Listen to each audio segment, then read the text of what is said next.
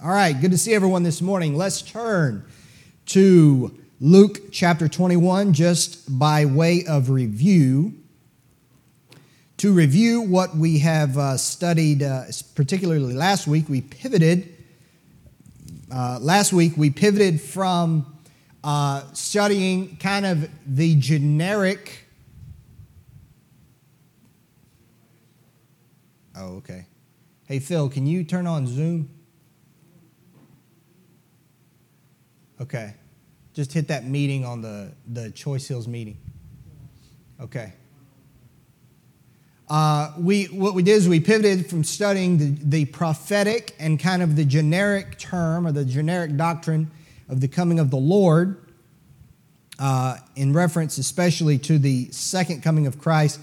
I know some of these terms are a little bit confusing or can be because when you're talking about the second coming of Christ, for instance, if I was to say, what is the second coming of Christ? Even within this room, even though we've been studying it, this is the 14th week we've studied this. Even though that's the case, even in this room, people would give different answers as to what the second coming of Christ is. And some of you would say, and all of you would be correct, some of you might say the second coming of Christ is the rapture. Some of you might say the second coming of Christ is when Jesus comes to judge. Some of you might say that second coming of Christ is when Jesus comes to set up his kingdom. He comes in the clouds. He comes with his saints and all these different things that we've studied. But the reality is all of those things are true at once. And so let's pray, and then we'll look at Luke 21 just as a review. And then we're going to spend some time in 1 Thessalonians today. All right? Luke 21, let's pray together. Father in heaven, thank you for the opportunity to study your word. Thank you for all the people that are here that have come with a desire to learn your word. I pray that you would fill that desire and that you would teach us by your spirit, by your word, that you would help us to understand. And Lord, not just that we would fill our heads with knowledge, although we're thankful for that, but that knowledge would affect our lives and the way we live, the way I live. And so, Lord, I ask that you would work in the hearts of each and every one of us and guide us in our study. Help us, Lord, to say and study the things that you want us to study and put off the things that maybe you don't want us to study this time. I pray for your guidance and wisdom. In Jesus' name, amen. Luke 21, I do want to give a little bit of a warning, okay? Especially as we start getting into the rapture of the church. There is, what you find is as you study these doctrines, these issues, what you find is there is a tendency among some people to take the different doctrines of the Bible, different verses, and to make them, now follow me, I'll explain myself, but try to follow, to make them generic. What do I mean by generic? In other words, you think about generic, I think about food and Doritos, right? Or Cheez-Its. Those are my favorite things to eat. And I know others in here like those things too. But, of course, you have generic Doritos, and which are not Doritos, and then you have Doritos. And they're different. And some people, when they look at doctrines of the Bible, they say, well, they see something like the coming of the Lord. Or they see something like the saints, a term like the saints, and they automatically assume that every mention of that is talking about the same thing. They automatically assume that every time the coming of the Lord is mentioned, it must be, and because the same words are used, it must be referring to the same thing with little regard for anything around it, right? Anything that adds to it or might color what's being meant, right? And that's kind of what we're doing. We're kind of dissecting these different passages to see the different facets so that we know what's being spoken of. And so, with some of these people, they take something like the coming of the Lord and they they take every passage or verse that deals with the coming of the Lord, and they try to force what it says into a paradigm so that every reference is talking about the same thing. But the problem with doing that is when you force every passage into a mold and into a pattern, it doesn't work. It just doesn't work. So what it's better to do is to acknowledge that the same words are being used, maybe the same subject is being spoken of, but to also acknowledge the differences. Let me give you an example. In Matthew chapter 24, we studied, I hope you all remember, we studied the passage dealing with the coming of the Lord, and specifically we saw a portion where the Bible says that the Lord would send his angels and would gather his elect from the four winds. You guys remember that? Kind of give me a little nod, even if you don't. Yes. Okay, so they see gather his elect from the four winds, and then they look at something like 1 Thessalonians chapter 4, and because they have this idea that every reference to that concept must be the same thing, they attempt to force it all into one. But see, the problem with that is it creates issues. It creates problems. And I don't know if you would say contradictions, but it creates problems. Let me give you an example of what I'm talking about, and then we'll get into in our study here. Think about the Exodus, okay? Did God lead the children of Israel out of Egypt? Right? Yes. So if I were to say, thank you, student. If I were to say God led the children of Israel out of Egypt, that's a very broad, it's one sentence, that's a very broad statement. Now, is that statement true? Is that statement true? But what is not in that statement, which is also true? That it took 40 years? That their route out of Egypt was not direct? It doesn't include any of the facets that happened, but it just kind of summarizes that fact. So when we say Jesus is coming for his saints, that doesn't specify a whole many other things that are relevant, right? So that's often just as a matter of interpretive good practice. When you look at a passage of the Bible, you got to realize that sometimes God just makes broad statements that are true without specifying all the details. Now, we want all the details. We want all the details every time. But sometimes God just says, Jesus is coming. Be ready. Or we'll hear a trumpet sound. And then they look at every other passage, and this is how interpreters do it. Do they not? They see a mention of a trump, for instance, a trumpet in 1 Thessalonians chapter 4. With the coming of Christ for believers.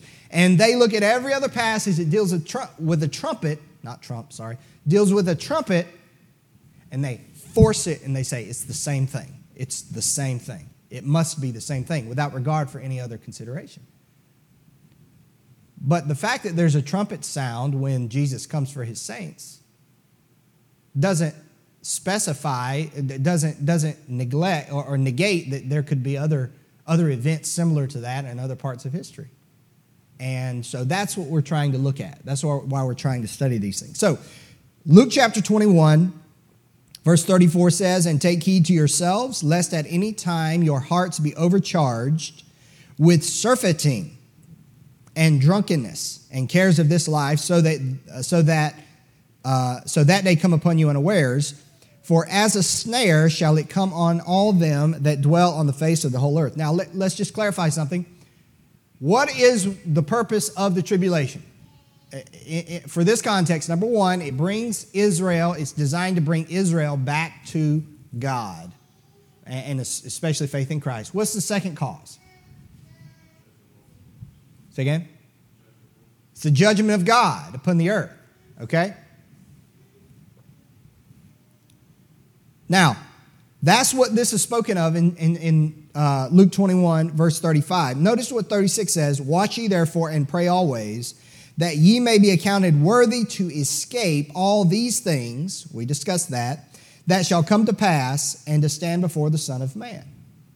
So even in the passage where the Lord Jesus himself, while he was on earth, dealt with the coming judgment that is the prelude to his appearance and his setting up his kingdom, even in that context, the Lord, at a minimum, makes a statement that it is possible to escape all of those judgments, right? Even if you don't believe the timeline that we lay out and that we believe the Bible teaches, it does say that escape is possible of all those things, okay? And that is key. That is key to understanding it. So what that does is that opens a can of doctrine, and so it should be like, well, okay, how do you escape? I don't want to be in those judgments before the Lord comes. I don't want to experience that. Jesus said, okay, there's a way to escape. At a minimum, that's what he's saying. All right, so let's look at 1 Thessalonians chapter 1.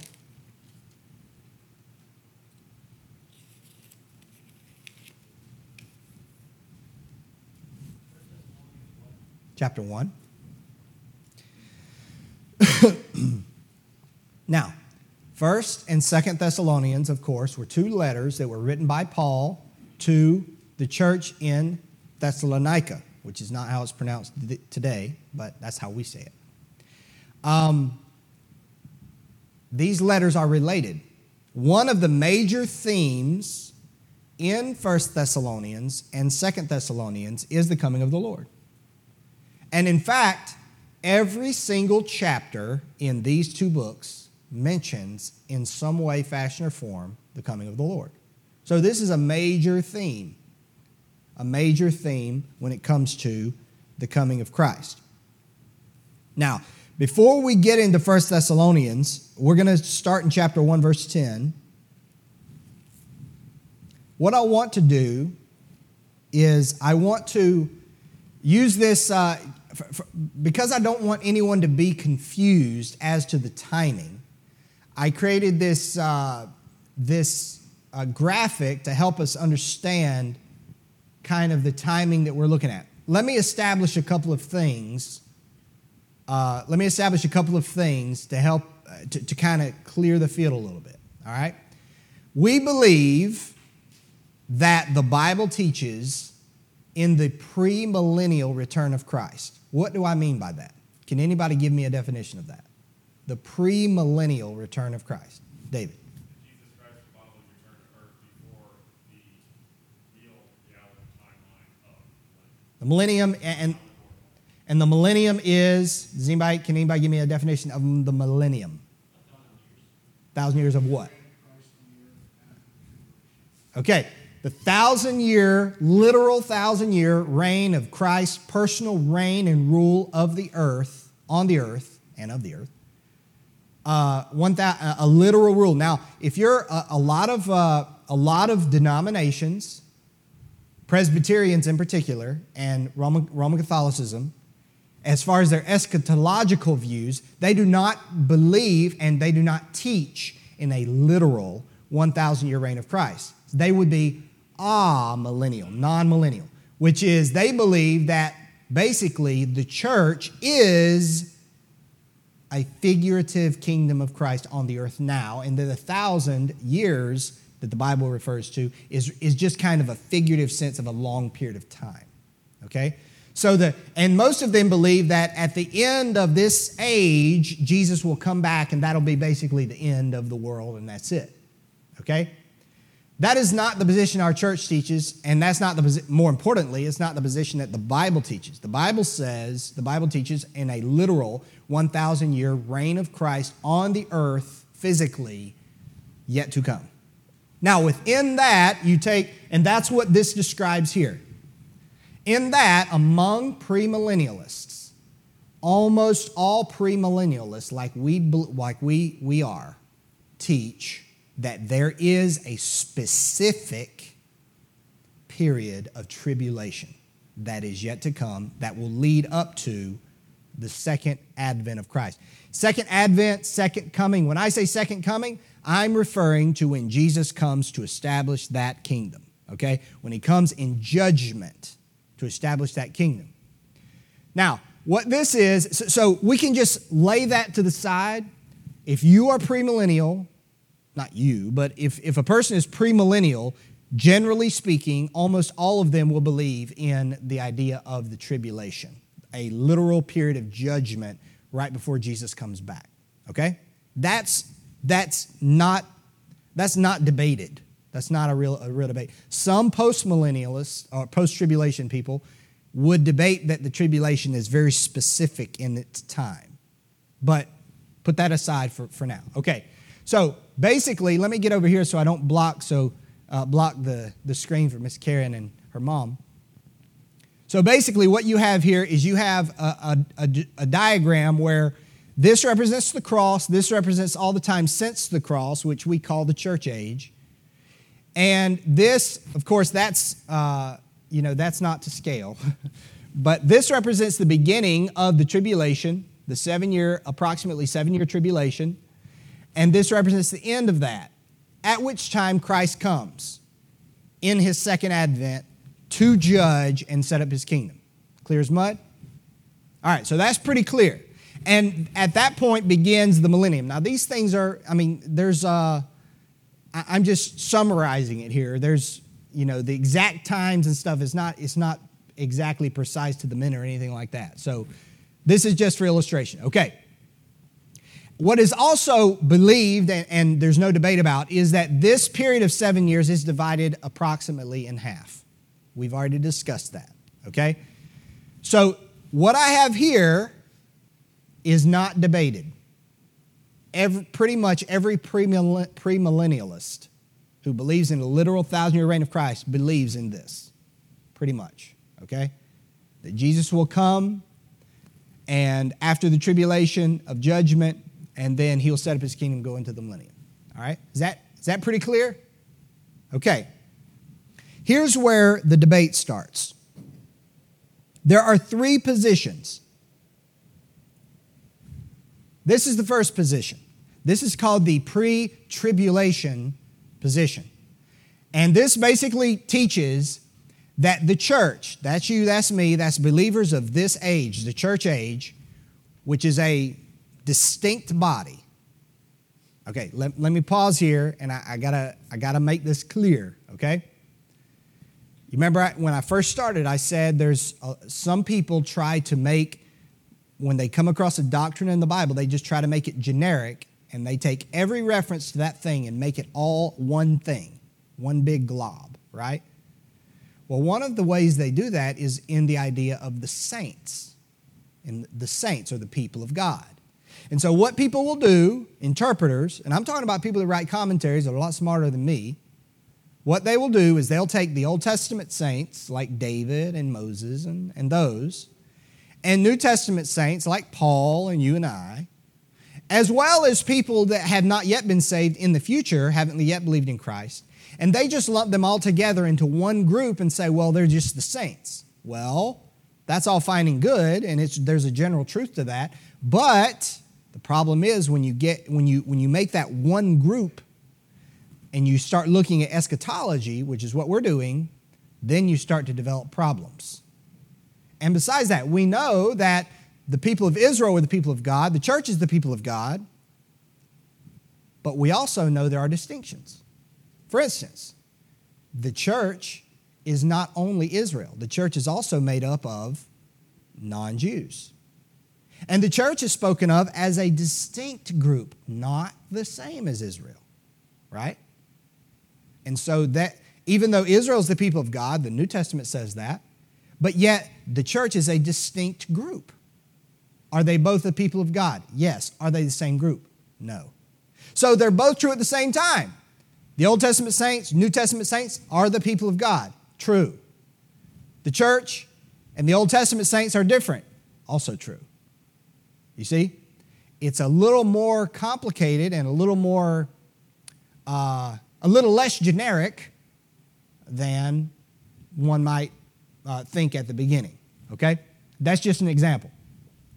This is the position of our church. And this is the position that I believe the Bible teaches plainly. And I hope to show you this. This position states that the church, the people of God of this time, will be will be snatched out of this world for the purpose of protecting them from the coming judgment of the tribulation. Okay? Before that period ever begins. Okay? The second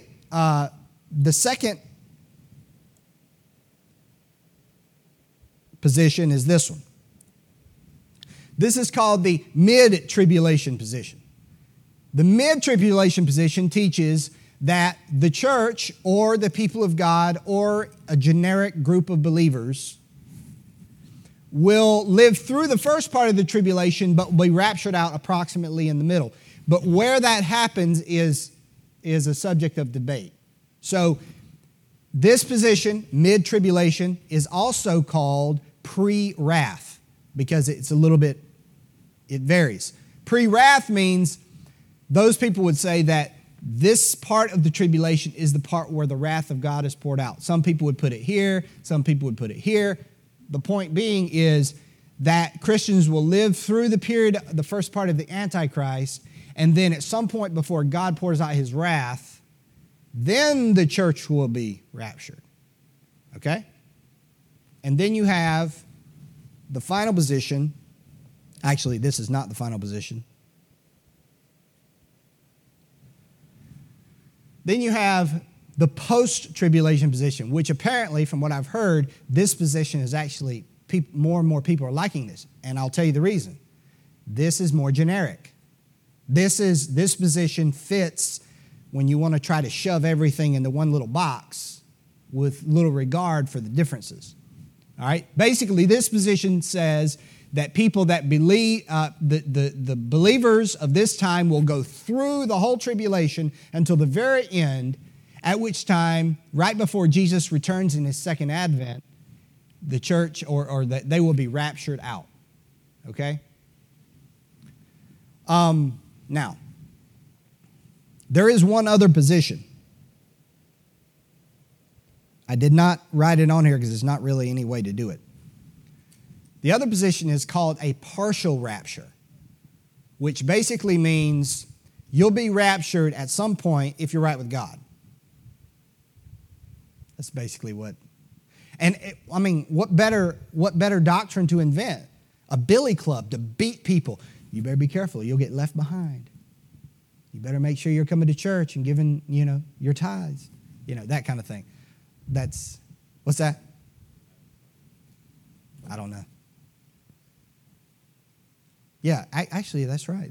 They do overlap a little bit.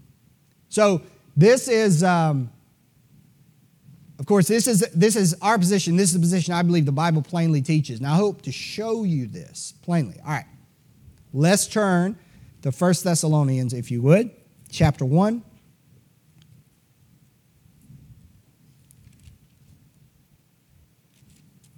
Now, this point right here, I want to ask you a question. When Jesus takes the church, let me ask you a question.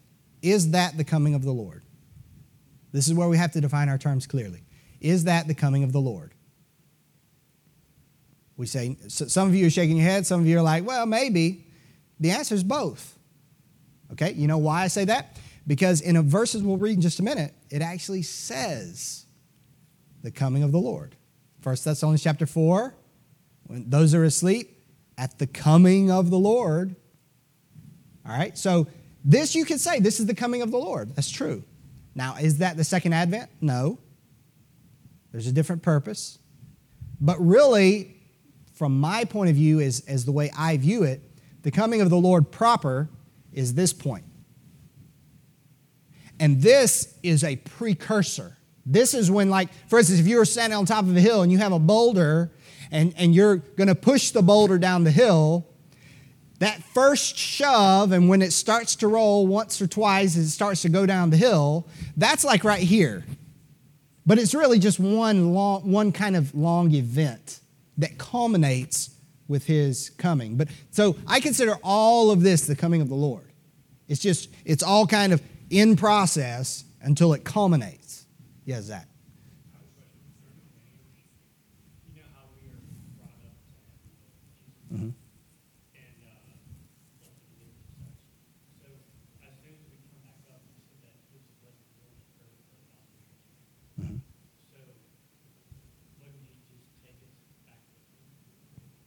Well, there's 7 years of time. I mean, like during the millennium, Yeah, we're going to see that in just a minute. We're going to see where we are. Okay. 1 Thessalonians chapter 1, look at verse 8. Verse 8. For from you sounded out the word of the Lord, not only in Macedonia and Achaia, but also in every place your faith to Godward is spread abroad, so that we need not to speak anything. For they themselves show of us what manner of entering in we had unto you, and how ye turned to God from idols to serve the living and true God. Now look at verse 10. And to wait for his Son from heaven, whom he raised from the dead, even Jesus, which delivered us from the wrath to come. Okay, let's examine this verse real quick.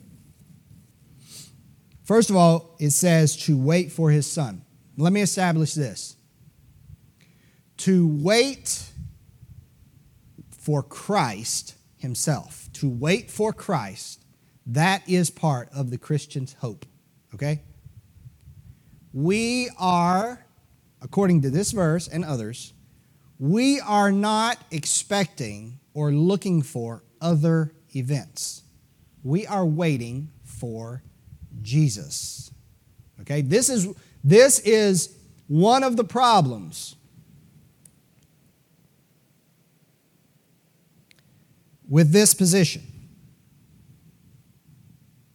Now, I know that people that hold this position would say, well, I'm waiting on Jesus because Jesus is going to come and take us out at the end of the tribulation. They would say they're waiting on Jesus.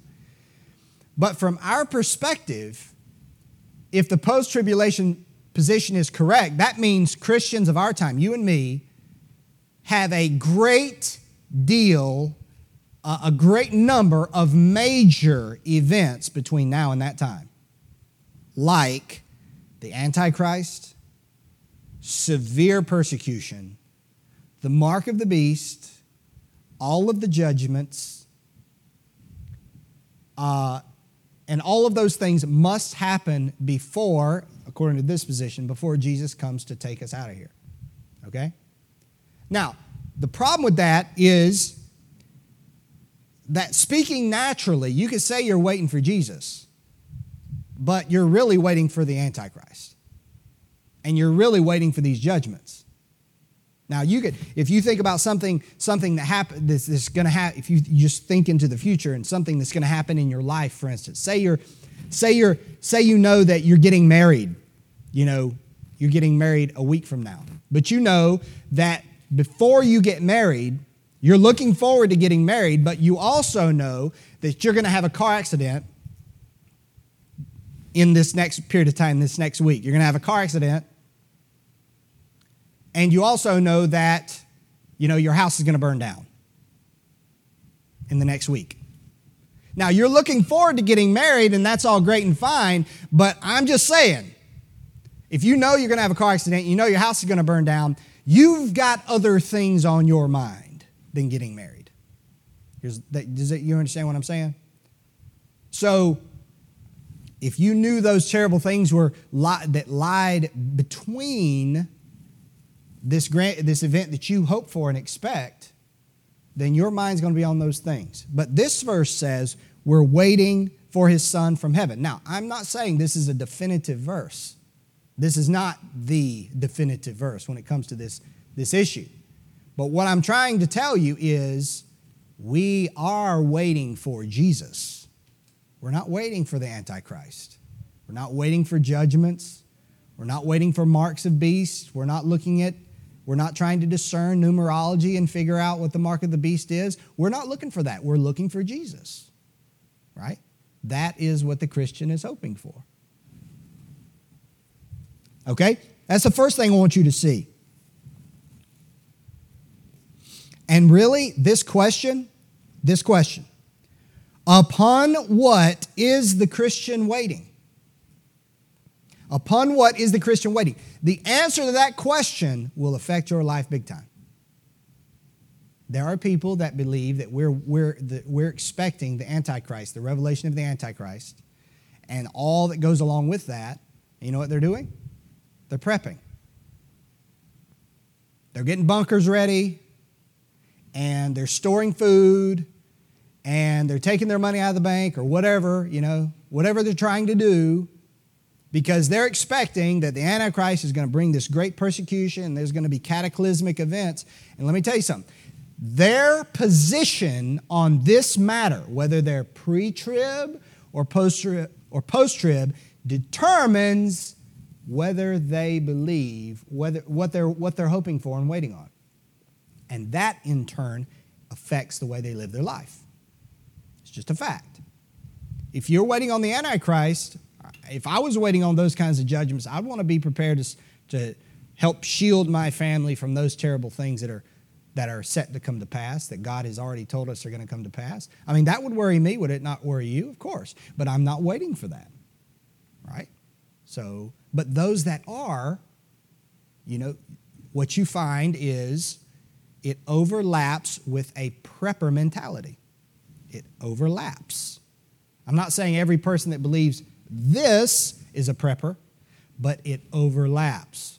Sometimes on the radio I hear this guy with this deep voice. He'll come on there like, Patriot Supply, be ready for your family in case, it's like they want you to buy 5-gallon buckets of nasty food that'll last for 30 years. I'm sure it's healthy.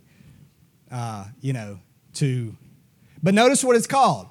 Patriot Supply. So what does that tell you? Some of this stuff overlaps with the sense of nationalism that is not biblical, right?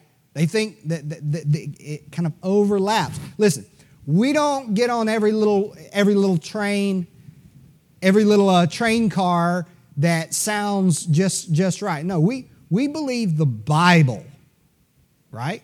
The Bible. And that's where our faith lies. And so, and those things will affect, some people that believe this, I've heard them make the accusation that, we're just holding out, waiting on Jesus to come and save us. That's what they say. That's how they characterize what we're doing. No, I'm not holding out, waiting on Jesus to come save me like I'm on a life raft or something. No. That's what I'm expecting. I'm expecting Jesus to come, right? He could come today, right? That's what I'm expecting. I'm not expecting all these other things and just hoping Jesus is going to show up to save me from it. No, I'm not. He's already told me to wait for him. All right, look at verse 10 again. Whom he raised from the dead, even Jesus, notice this, which delivered us, that's past tense, from the wrath to come. What is the wrath to come? The wrath to come. Now, someone might say, well, this is just talking about people dying and going to hell. And if you look at the cross references of your Bible, that might be what it references.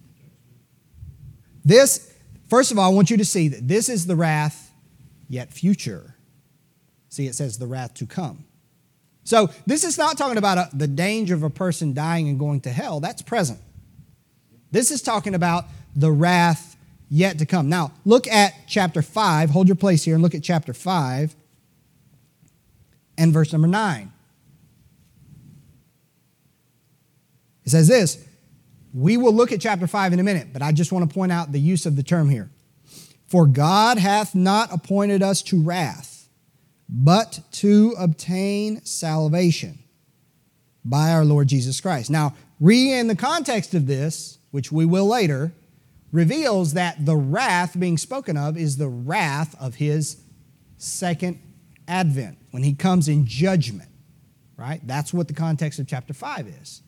So, the wrath in chapter 1, the Bible says Jesus has delivered us, past tense, from the wrath that is yet future. This is, in context, a reference to the coming of Christ in his second advent in judgment. And this is one of the reasons why we believe that Jesus is going to take us out of here before the wrath starts. Okay? This is one of the reasons.